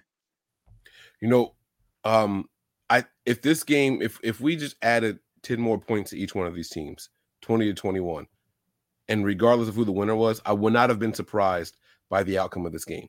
I had a close game going into the season. I thought the Niners might maybe edge them out, but that was also like the fan of me. I never saw this as a one-sided game. I think that hindsight says, bro, if they only put up 11 points, you're going to win that game, right? I think all of us would have walked away and said, yeah, this is the Niners. Like, we'll score more than 11 points. And I think that's why it's a big surprise for people, like when they're reflecting on it. And that's what we're doing. So that's rightfully so. But I think my biggest surprise of the entire season was this Panthers game. If I'm being completely honest with you, man. Now I know that we didn't know who their quarterback was going to be. We didn't know, going into it, how things were going to play out, how things were going to shake out. But I just didn't expect the Niners to be as balanced as they were. Look at these numbers here, right? Jimmy Garoppolo with no picks. Forget the 2 touchdowns, right? This completion percentage ain't all that either. Let's be 15 to 30 is 50%. So he's 3 passes more than that. I'm not really like wowed by that. But the fact that we threw for 253 yards and we rushed for another 150, I didn't expect the Niners to be that balanced because the Panthers, even heading into this game, had a really balanced defense. They always fell apart in the fourth quarter. And then what surprised me even more than that was how well they were able to spread the ball around. And this surprising in a good way. Let me be clear. I was most surprised by that in a good way. I thought that was probably the Niners' most balanced performance of the year. Maybe this last Rams game, but we didn't rush the way that we did in that game. You know what I'm saying? Look at this. You see what I'm saying? Like, we didn't run the ball the way that we did in that game. 150 plus yards rushing on the ground. I thought that was the most surprising game of the first half. The game I was most disappointed in, I'll agree with you there, was the Broncos game. I know a lot of people say, week 1 against the Bears. It was a monsoon. That game was – anything could happen in that game. If we won that game by 30, if we lost that game by 30, if we lost that game by 9, which we – But we say anything could have happened. But, Mike, they lost control. That game was the penalty game. There was too many self-inflicted wounds in that game. It was like 99 you yards. Have that week 1. Like, why did you prepare this whole offseason? And then you come out there and you just get penalty after penalty after penalty after penalty after penalty. It was ridiculous. And you're giving teams second chances. Yeah. 12 accepted penalties too. Like they turned down 2 of them. It was rough. It was a really, really rough game. Disappointed in them, yes, absolutely. The Broncos game in hindsight, like, come on. Like, if Jimmy don't step out of bounds, do we win this game? I don't know. Do we win that game 10-9? You know what I'm saying? Like, it's just, if we could have just punted the ball on that drive and not given those 2 points and the ball back, like, do we win that? I don't know. I don't know how it would have played out. That one I am the most disappointed in. This one I was the most surprised about. But then you get to this game here. And this is the game that scares me the most because I can't call it, Wayne. I can't call it. I'm going to stop the screen share here. This last game against the Rams, okay? We went in there, and the Niners – do you hear that? What is that noise? Probably a web browser you got open. Oh, my bad. That was the Twitter. I don't know why Twitter just started playing audio. All right. This last game against the Rams, this game has me the most scared. Okay. Because it got me the most excited. All right. I was just flying high on the team. We got Christian McCaffrey. We had Brandon Ayuk. We didn't even have Debo out there. We had George Kittle. But, like, we didn't have Debo. We didn't have Juice. Nobody's going to be able to mess with us. Blah, blah, blah, blah, blah, blah, blah, blah. And then today I'm driving my car and I'm just thinking about that game. And I'm getting high again. I'm feeling all excited. Then all of a sudden it hit me. Mike, that was the Rams. The Rams are always the get-right game for the 49ers, bro. When we were 3-5 and then we went in there and played the Rams, we got all the way right. What was it, like 31-12 or 31-13 15, something close to what that game was, right? That was when Debo just went crazy in the run game and the pass game and all that. And so was that Rams game, is that Rams game going to be the catapult that propels us in the future? Or is that Rams game an anomaly? Because that's just what we do to the Rams, Wayne. How as a 49ers fan, you're going to see it as what? That's the Rams. We knew that was going to be a dub. No, a lot of people didn't know that it was going to be a dub. And a lot of people were nervous because they said, oh, the 49ers can't score points. They can't score enough points. They can't do this. They don't believe in this. They don't. So a lot of people didn't think that it was going to be a dub. Let's make that clear. You know, the majority of us, though, like that's our get right team. That's the one team you can kind of like mark a check when you play them, because you just play them very well. Like you have their bag, like you just play them well. And I said this today earlier on my show. I was like, look, if Jimmy Garoppolo was healthy in that NFC Championship game, they would have beat him in that. Like the only reason why they lost the game because the dude couldn't throw the ball past a half a yard. And you gotta factor that in there, bro. Like injuries really set us back. Now they got players injured as well, and if they and they also lost different players for this team. No longer they don't have a Von Miller. I even think we beat them with an injured Jimmy Garoppolo as long as they didn't have Von Miller. We usually play well against the Rams. Now to answer your question though, you have to believe that it is right. You have to believe that the 49ers are figuring stuff out, and that's the It's so hard. I hate that we're called the faithful, but we lack so much faith, right? I never understood that because a lot of people lack the faith in believing because they don't see it, and I get it. But when you beat the team, all right, let me just take you back to last year. 3-5, we go out there, we blow the Rams out the water. I picked this to lose that game by 17. I'll never forget it. And we go out there and we blow them out the water. But then we lose to the Falcons later on. You know what I'm like? It's just little stuff like that. I believe it was the Falcons, right? There was a team that we lost to that we shouldn't have lost to. We lost to the Colts. Was it the Colts game? And Carson Wentz. Y'all, that was a rain game with all the penalties and stuff like that. That was after the 3-5 record. That was after the 3-5 start. There was a game that like I was like, there's no way we're gonna lose this game, and we lost that game, right? But the Niners do that to me. They get me high when we play the Rams. It's like, oh, we back. We found out. We got our mojo back, and then every year I'm reminded, like, Mike, you bought the pie because it was by the Rams. It was on the Rams' neck. And I don't want to fall victim to that again. What are we supposed to believe right now in projecting this team forward? Did Kyle find his missing piece in Christian McCaffrey? Is that what was missing? Did Kyle find a way to finally become the offensive genius that we hired him to be? Because that Rams game, let me tell you, that Rams game, while you gather your thoughts, I said Niners win 31-17. That was my final score prediction. The Rams didn't get the field goal I thought they were going to get. It was 31-14. I was off by 3 points. I knew we were going to not only win that game, I felt like we were going to win that game in dominant fashion. I felt that going into that game. And I said it, Christian McCaffrey with another game, full game plan. He's ready to go. This ain't an acquisition on Thursday. He's with the team on Friday and two days to prepare. This ain't that. Like, this is Christian McCaffrey is a part of the game plan. We got this. We're ready to go.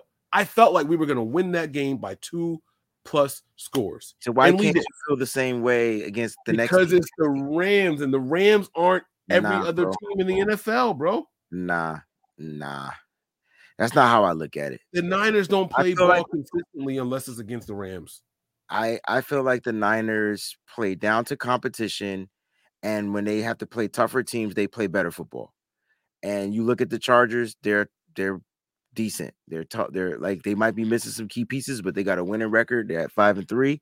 And you got to figure out how to stop Austin Eckler, and you got to figure out how to, control Justin Herbert. The good thing is he's not going to be able to get the ball down the field because he doesn't have the guys, but that does not mean he's not going to try to take those attempts. I think Kyle Shanahan just has pieces to operate and to work a little bit differently than what we saw last year. So, yeah, they got right against the Rams, right? And then they laid an egg. I believe it was against the Colts. I can't remember who they played directly after the Rams. I could be wrong, but we'll figure it out. But all I know is, like, it might have been the Bears. I can't remember. Bears was Halloween, and we beat them because that was the Jimmy Garoppolo game. I don't know.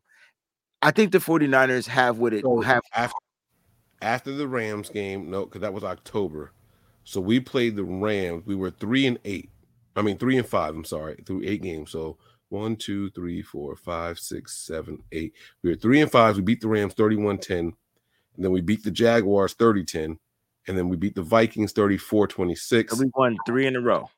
And then we lost to the Seahawks 30-23. So you're worried why? Because we do the Titans game. That's what it was. Oh, it was the Titans game. It was the Titans game, bro. We dominated the whole game, and then like they were just like, "Oh, we're gonna throw it to Brown, and nobody's gonna be able to stop us." 3rd and long, Brown, boom.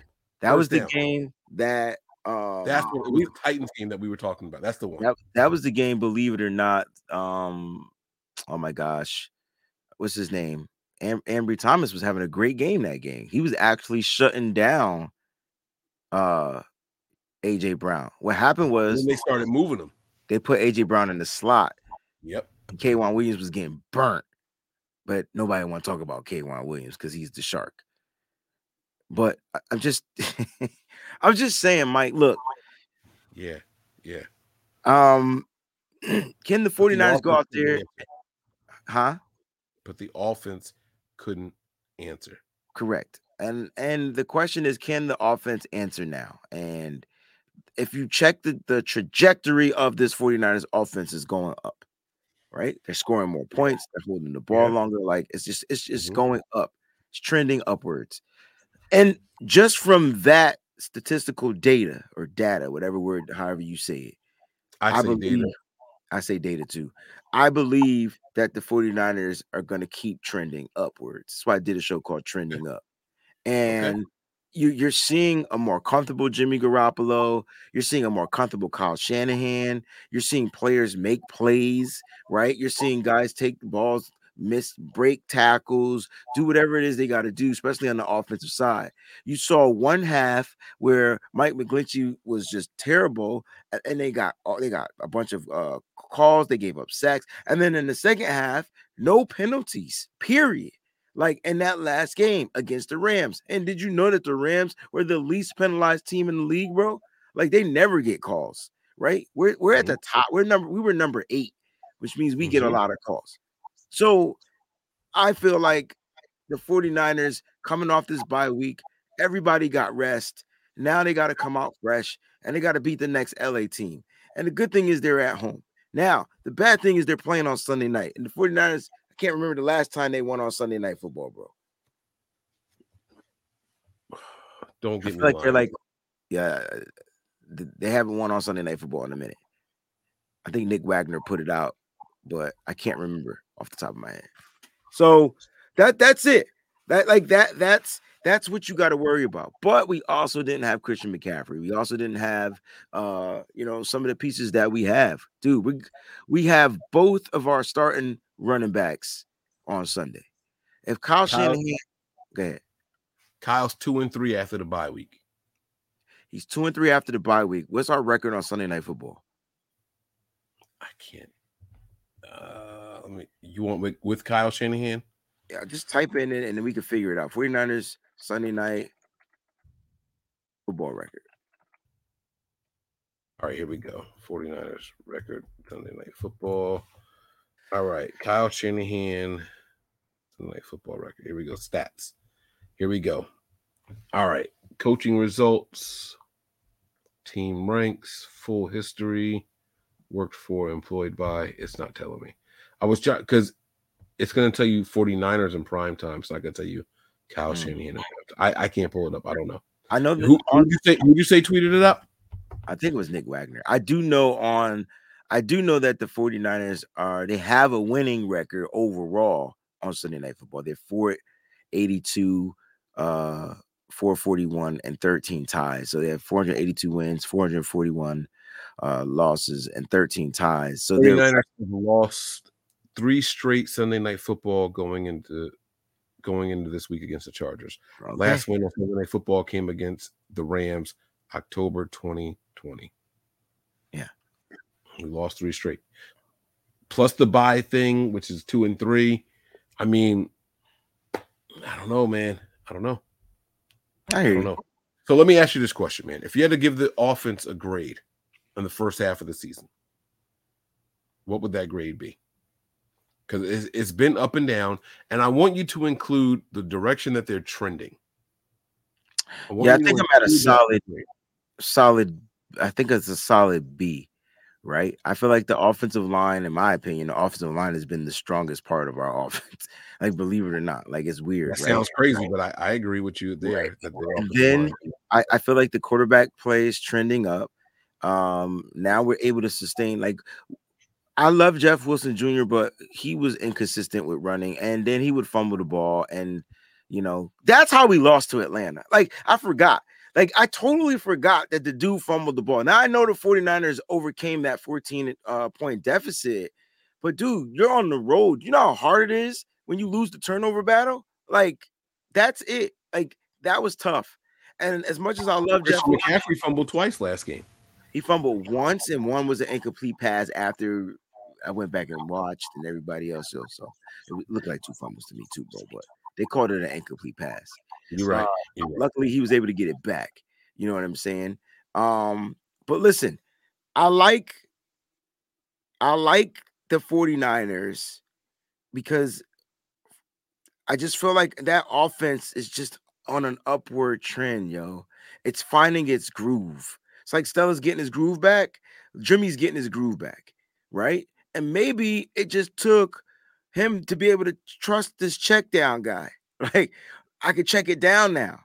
Maybe Kyle didn't trust any of his running backs to be check downs. You know who was supposed to be the check down guy for the 49ers? I thought it was going to be Jeff Wilson Jr. No, but it turns out that it was supposed to be Michael Hasty. But do you know who it was supposed to be is my question. Oh, no, I don't know who it was supposed to be. It was supposed to be Jet McKinnon. That is exactly what they thought they were going to get. Because remember, Jet McKinnon, I hate to say it, was CMC-esque. Not the same, but he can catch, he can block, he could run, right? He was quick, great hands, and he was a strong guy. And unfortunately, he couldn't stay healthy with the 49ers. And his tenure came to an end. They had to get rid of him. And so, look, every team has a check. Look, every team has checkdowns. So don't give me that. Like, every team we play against, huh? I ain't saying nothing about the check down. I think that's a weapon now. I think that was a weakness of the team. Somebody says, what are you going to do if the check down? Bob says, what are you going to do if the check down doesn't work? Listen. No, because now we made it a strength. Right. Y'all don't understand how important this acquisition of Christian McCaffrey was. So they have to. If they got to prepare for the check down, Mike. If the team, your spreading defense is thin. That's what I'm trying to. So it still works even if you don't check it down, because now you got somebody else wide open, which could be intermediate, could be down the field. So the check down is a bonus, and having Christian McCaffrey as that guy makes it even the better. I like what this 49ers offense is becoming, right? And we haven't, no team, not just us, nobody's seen Christian McCaffrey, Deebo Samuel, George Kittle, Brandon Ayuk, and Kyle Juszczyk on the field at the same time. Correct. None of us has seen that. And what I can tell you is every single one of those guys can catch and do big things with the ball in their hands. Yeah. Nobody has seen that. So if I'm giving a grade on the trajectory of this team, that's one thing. If I'm giving them a grade on what we saw the first half of the season, I'm going to say a C, because this offense let us down a lot in 2 games, the Bears game, and the Broncos game. But the trajectory is going to pull us up. So those 2 games, you get an F, right? That's easy. I think everybody agrees that's an F. But the way we're trending now and what's happening, I'm going to give them a C. Now, I want to ask you this question. Is the 49ers offense so talented now that teams can't afford to play zone against us? Because I don't know about you, I can't think of a Niners player I want to let get the ball in space. Maybe Jawan Jennings is the only one. But Christian McCaffrey, I don't want to give him the ball in space. If we're playing zone, those guys, you got Christian McCaffrey, you got Brandon Ayuk, you got George Kittle, and you have Deebo Samuel, that if they will find the soft spot in the zone, the transition space, right? And if you give them the ball in space, they're going to make the first guy miss, and your team is going to hurt. Are the 49ers so stacked on offense right now that teams are going to be forced to play man all game long? Keep somebody close to these guys? You can't play zone against this team right now, can you? You can, and so what I expect teams to do is continue to play zone, right, and give up the dinky dunk yards, right, and so and try to prevent them from scoring once they get into the end zone, because once you get into the red zone, you get closer to that goal line. Like it's kind of hard for teams to score. So I think that's where defenses are going to try to make their adjustments. Like, you might see more man coverage down there, which, it's just what it is. You don't really play zone down there. You can, but you don't really want to. So I think I think these defenses like Kansas City, right? I mean, not Kansas City, Los Angeles Chargers, right? They're a 3-4 base defense. All right. They're going to come out there. Khalil Mack's going to be on the outside. First thing you want to do is make sure you take him out of the play, force him out of the play. You don't want to go deep because Derwin James will be just sitting right there. So you got to figure out some ways around how you're going to attack this particular defense. And I think you run it. I think you find a way to run it. If they're playing, run that mother sucker. Let me go on record right now, because I know it's going to come up later on when we do the preview games and all the preview shows. I like Mike McGlinchey against a guy like Khalil Mack. I know that sounds crazy. I know that sounds blasphemous. But Mike McGlinchey don't struggle with big guys. Those aren't the guys that he struggles with. Against the quick. No, he struggles. He doesn't struggle against. He struggles against strong guys and quick guys, Mike. Strong guys who are coming that are not lined up on the line of scrimmage. That's not Mac. Mac is going to line up on the line. If you got a DB coming in, they're going to bowl him over because he don't know how to set his feet and brace for that impact. Mac is going to line up right there on the line. Mike is not going to struggle against a guy like that. I promise you guys, he's not going to struggle. Mark my words. We'll revisit this at halftime. All right. I know I sound crazy. I don't expect anybody to agree with me. You put Mike McGlinchey head to head against Khalil Mack, Mike is going to win 90% of those reps. I'm telling you right now. Got nothing to do with what's in the hookah. All the confidence in my guy from PA. All the confidence in him. Y'all watch what I tell you. You watch what I tell you. Mike is going to be fine. Now, here's where it gets tricky. You put him up against Bosa, who's got a couple of different moves, a guy who can spin, a guy who can step back, a guy who can stunt. That's a little bit different. But if you put him on Khalil Mack, Mike McGlinchey's going to be fine. I'm telling y'all going to be like, holy crap, Mike came to play. What'd they shoot him up with? Y'all going to be giving Mike McGlinchey props when this game is over, as long as it's Khalil Mack lined up on him. I'm telling y'all right now. Y'all heard it here first. Nobody else is gonna say it because they all gonna think they're crazy and they're scared to say it. I'm putting my stake in the ground right now. I planted that flag. Mike McGlinchey against Khalil Mack. Mack, he might get a play. He might get two. 90% of the time, Mike is going crazy. I'm telling y'all right now. I'm telling y'all. And I can't wait to be right on this. This is one I'm not gonna let y'all forget about. I'm not gonna let y'all forget about this one. Wayne is looking up something over there. What you looking up, bro? What are you pulling up over there? I'm just trying to find when we played the Bears, and just to see what he did there. I'm just looking for that, but I don't see it. I could tell you when we last played the Bears if that's what you want to know. No, I know because I need to look up. We played them last year. Yeah, but that was week 8 last year, October. I can't remember if Khalil Mack played. Did he play in that game?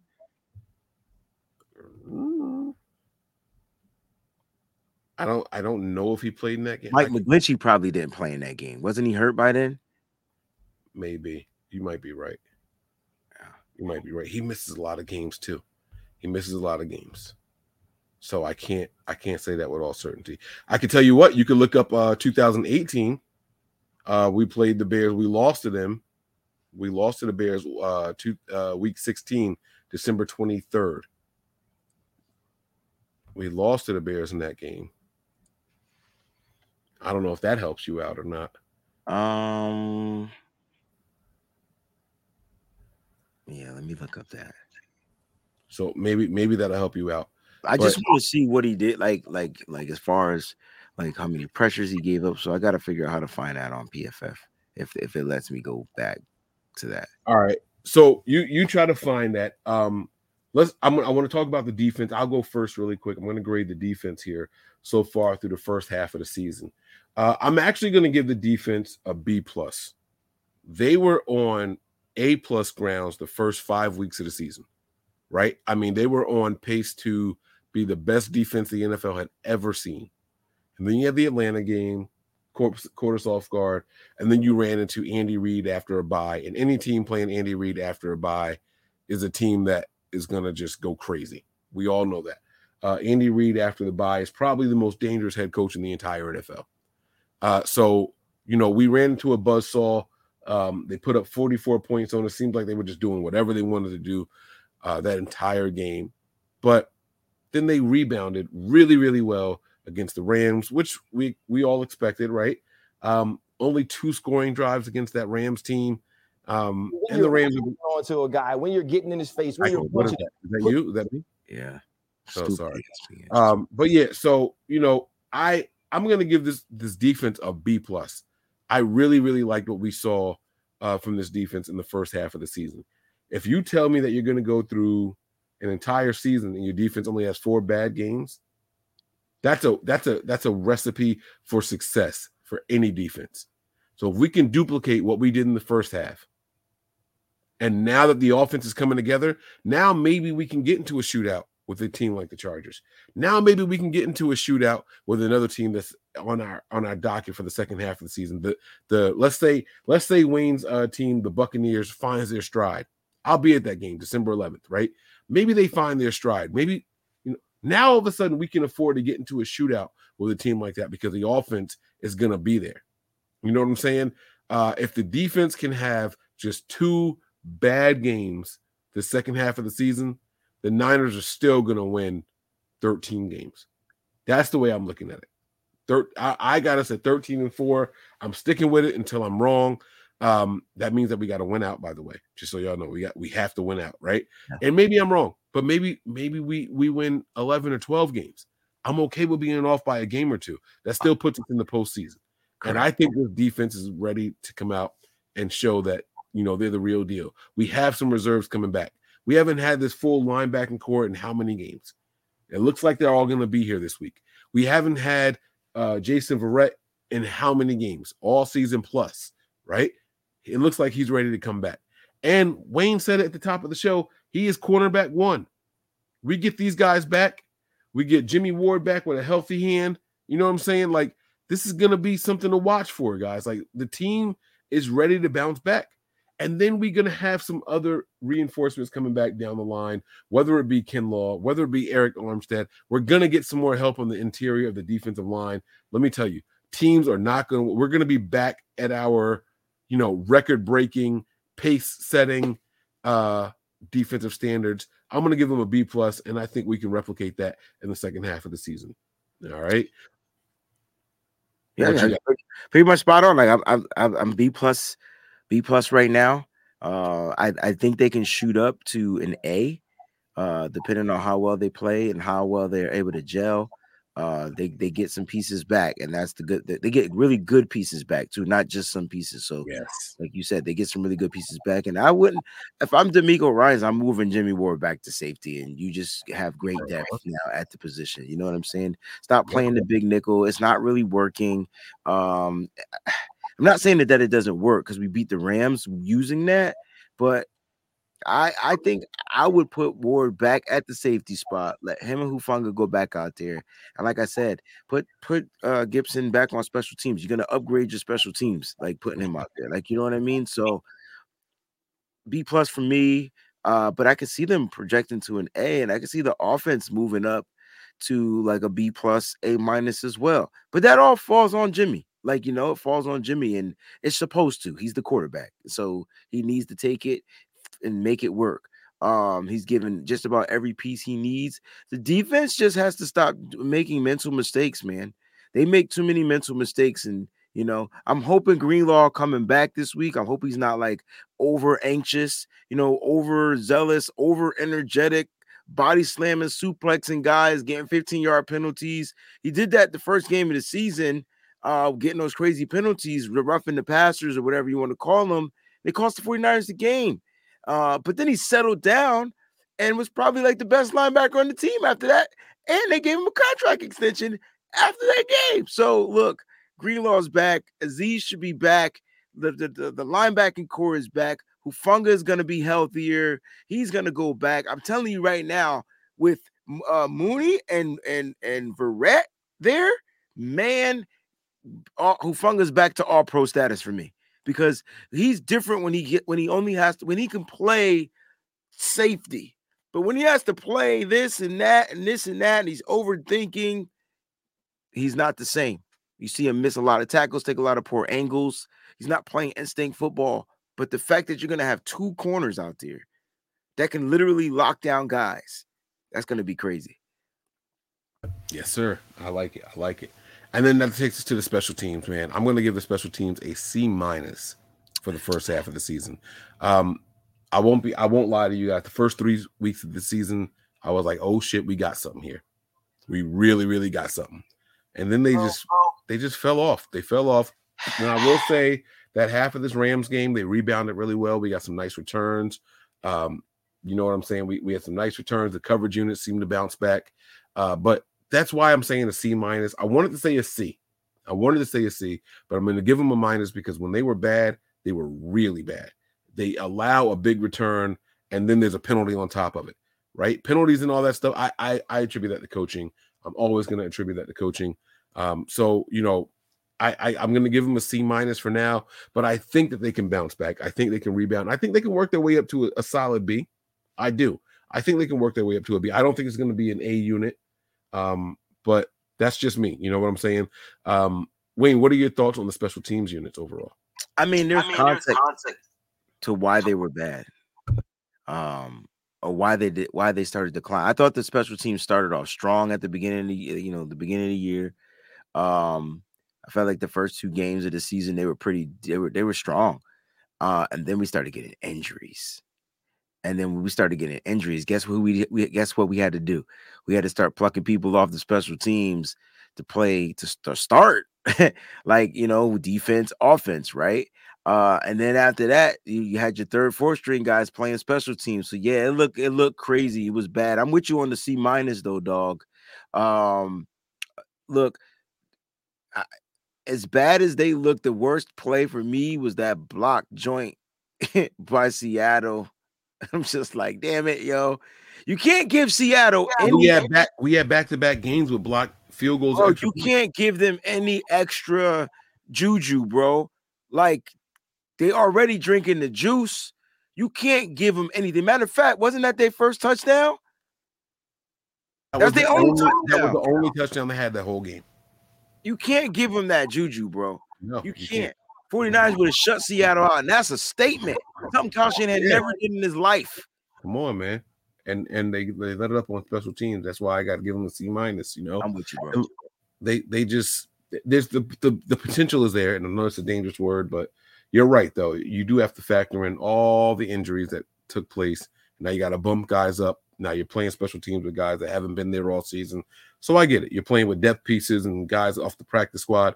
I do get it. I understand it, but injuries is also part of 49ers football. What reason do I have to believe it's going to be any different? You know what I mean? So that's our first half review. Let's go ahead and get to the super chats. And then on the next show, what we'll do is we'll talk about how, we talk about how we think they can turn things around. But the next show will be previewing the upcoming game against the Chargers. All right. Nice. Deshaun Page had the first super chat of the night. Did you ever find those numbers on Mike McGlinchey and PFF or no? Nah. No? All right. It's all good. Deshaun says, what up, Niner gang? Both of you should take some morning supplement hibiscus tea. Am I sick? Why I need? It's just probably just extra, like good energy. Probably. Is it like ginseng? Yeah. Okay. All right. Maybe I'll look into it. I do. I need to add something else to my regime, man. I do. My regular schedule is all messed up, and I'm eating more fast food. I'm not even a fast food person, but I'll go somewhere and get a chicken sandwich or some nuggets from somewhere. Me but too. I gotta do better, man. I really do. I'll be walking around on the beach with no clothes on soon, so I got to make sure my dad bod is just a dad bod. I don't need that extra D. Right now I'm shaped like a lowercase D. You know that little bubble at the end of it. That's what I'm shaped like. I'm trying to get away from that a little bit, So we'll see what happens here, man. But Sean, thank you so much for this first super chat of the show. We really appreciate it. Hopefully you guys enjoying the show so far through the bye week. Our first, just like the Niners, right? We took the bye week with the Niners. We took it easy. This is our first show back in a while, so thank you all for rocking out with us. Jaguayo as the next one here. He says at NBN, I'm excited to see Kalia Davis next year. Big man. Talk about it, man. Wayne, this is the defensive tackle that the Niners picked up. A lot of people were hyped for him. What are your thoughts on him? Yeah, they drafted him, right? They drafted him injured. But he's recovering. Looks like he's recovering. He's out there working out. We saw Kinlaw do the same shit and how that panned out. So we got to see him put the pads on and go out there and play some football, man. And we won't know, but they do get some good talent, in my opinion, at that defensive tackle spot, bro. So that's going to be something really to look out for. That could be a replacement, or a supplement for a Kinlaw or whatnot. So hopefully next year he'll be good to go. Good to go. Sean Shepard says, you guys think for once with Christian McCaffrey, you can see what a good back can do with Kyle. You think he got great production from mediocre, crappy running backs? He made him look good. Be blessed, fam. Thanks for the love. Sean, man, I want to start with the last thing that you said. You always have our support, man. You have been solid as a supporter for us, and it's only right that we support you back. Honestly, even if we didn't know you the way that we do, man, if I saw someone going through anything, I'm just that type of person. So, and I believe that Wayne is also. So we thank you for your continued support. We got your back, man. Anything we can do to help anytime, you just let us know. We got you, man. As far as what Kyle did with mediocre running backs, is there something here? Is there something to what he's saying, man? Christian McCaffrey didn't run wild on the Rams. He didn't go crazy on the ground. Like he had 94 yards. He was consistent. So let's keep it a buck. Like he was a running back. Like he did what running backs should do. Did he have the big breakaway joints? Nah, that's not really even his style. He can get them if the holes open up. He gets to that outside. But he was a running back. He ran. He protected himself. He got hit a couple of times too because the ball popped out twice. Only one was recorded a fumble. But it's also the way he utilized them, right? It's the way you're able to like click a button and utilize him differently. So yeah, Kyle got a wild card running back. Here's the best thing about Christian McCaffrey, right? It's you're bringing him. You brought him in here, right? Now you got three young guys.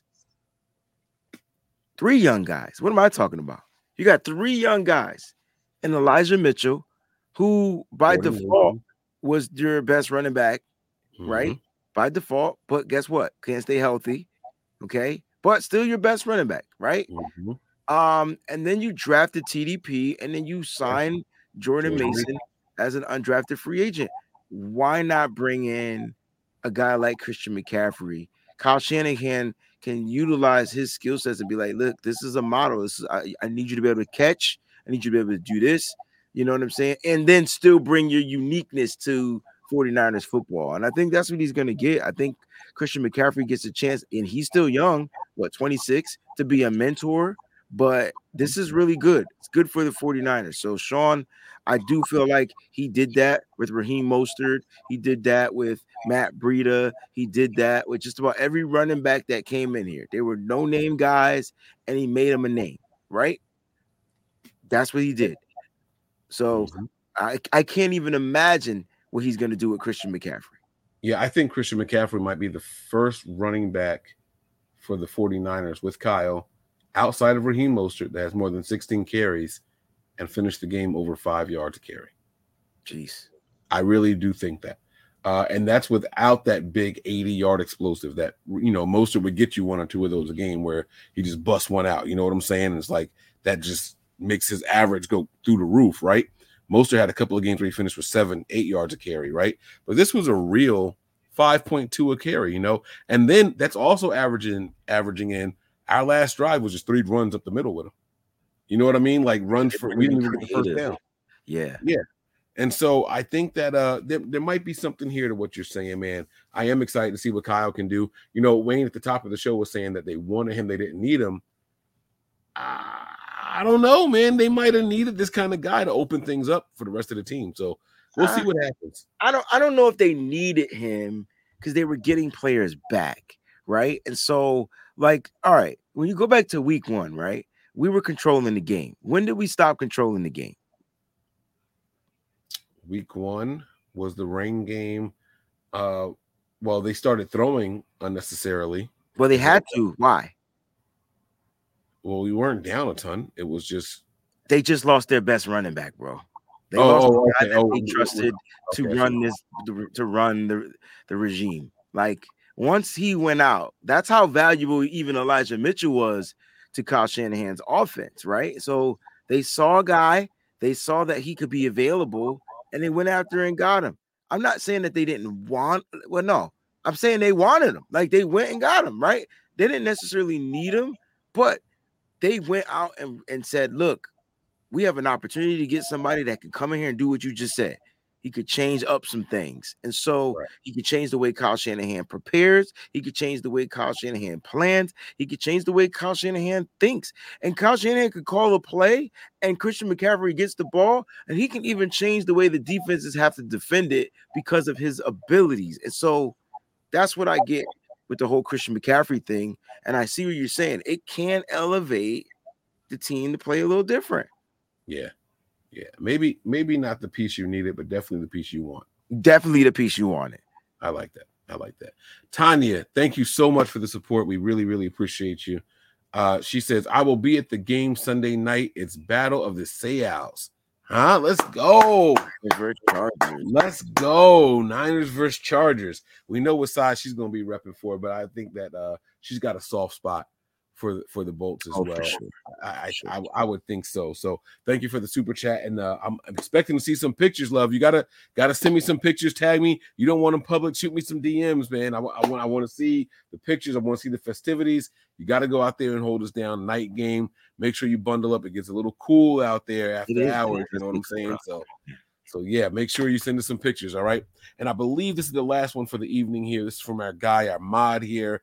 My man's been catching all the little sex bots in the chat. You know what I'm saying? Eddie Glover holding us down. He says, love the NBN, NGN family. Ready for this team to stack some wins. Yes, I agree with that. Starts on Sunday night. Let's get this dub. Love y'all. Let's fucking go, baby. Come on now. Let's go. Man, what a perfect comment to end this whole show on, bro. It's time to start stacking wins. Now, this is the one thing that's giving me some pause. I know, like, I shouldn't say this because it's going to come off negative, but I heard 2 different interviews from this week. Or heard about. One of them happened on mic, and it was like, it's time for us to start stacking some wins and being the team that we know we could be. I feel like they're kind of looking ahead. And then there was a report that came out. I believe it was Rohan. I think it was Rohan that tweeted it out. Fred Warner was caught saying, like, it's time to start stacking them up. Like, wait till y'all see the second half, right? I feel like the team is like, it's one thing to be confident, but I feel like they're, like, looking forward. What's the difference between looking past an opponent and then, like, I don't get that from what you just said, bro. You know you've played like the whole life. You know that it's time to start stacking some wins, and it starts on Sunday. So I don't think they're looking past anybody, but it starts right here.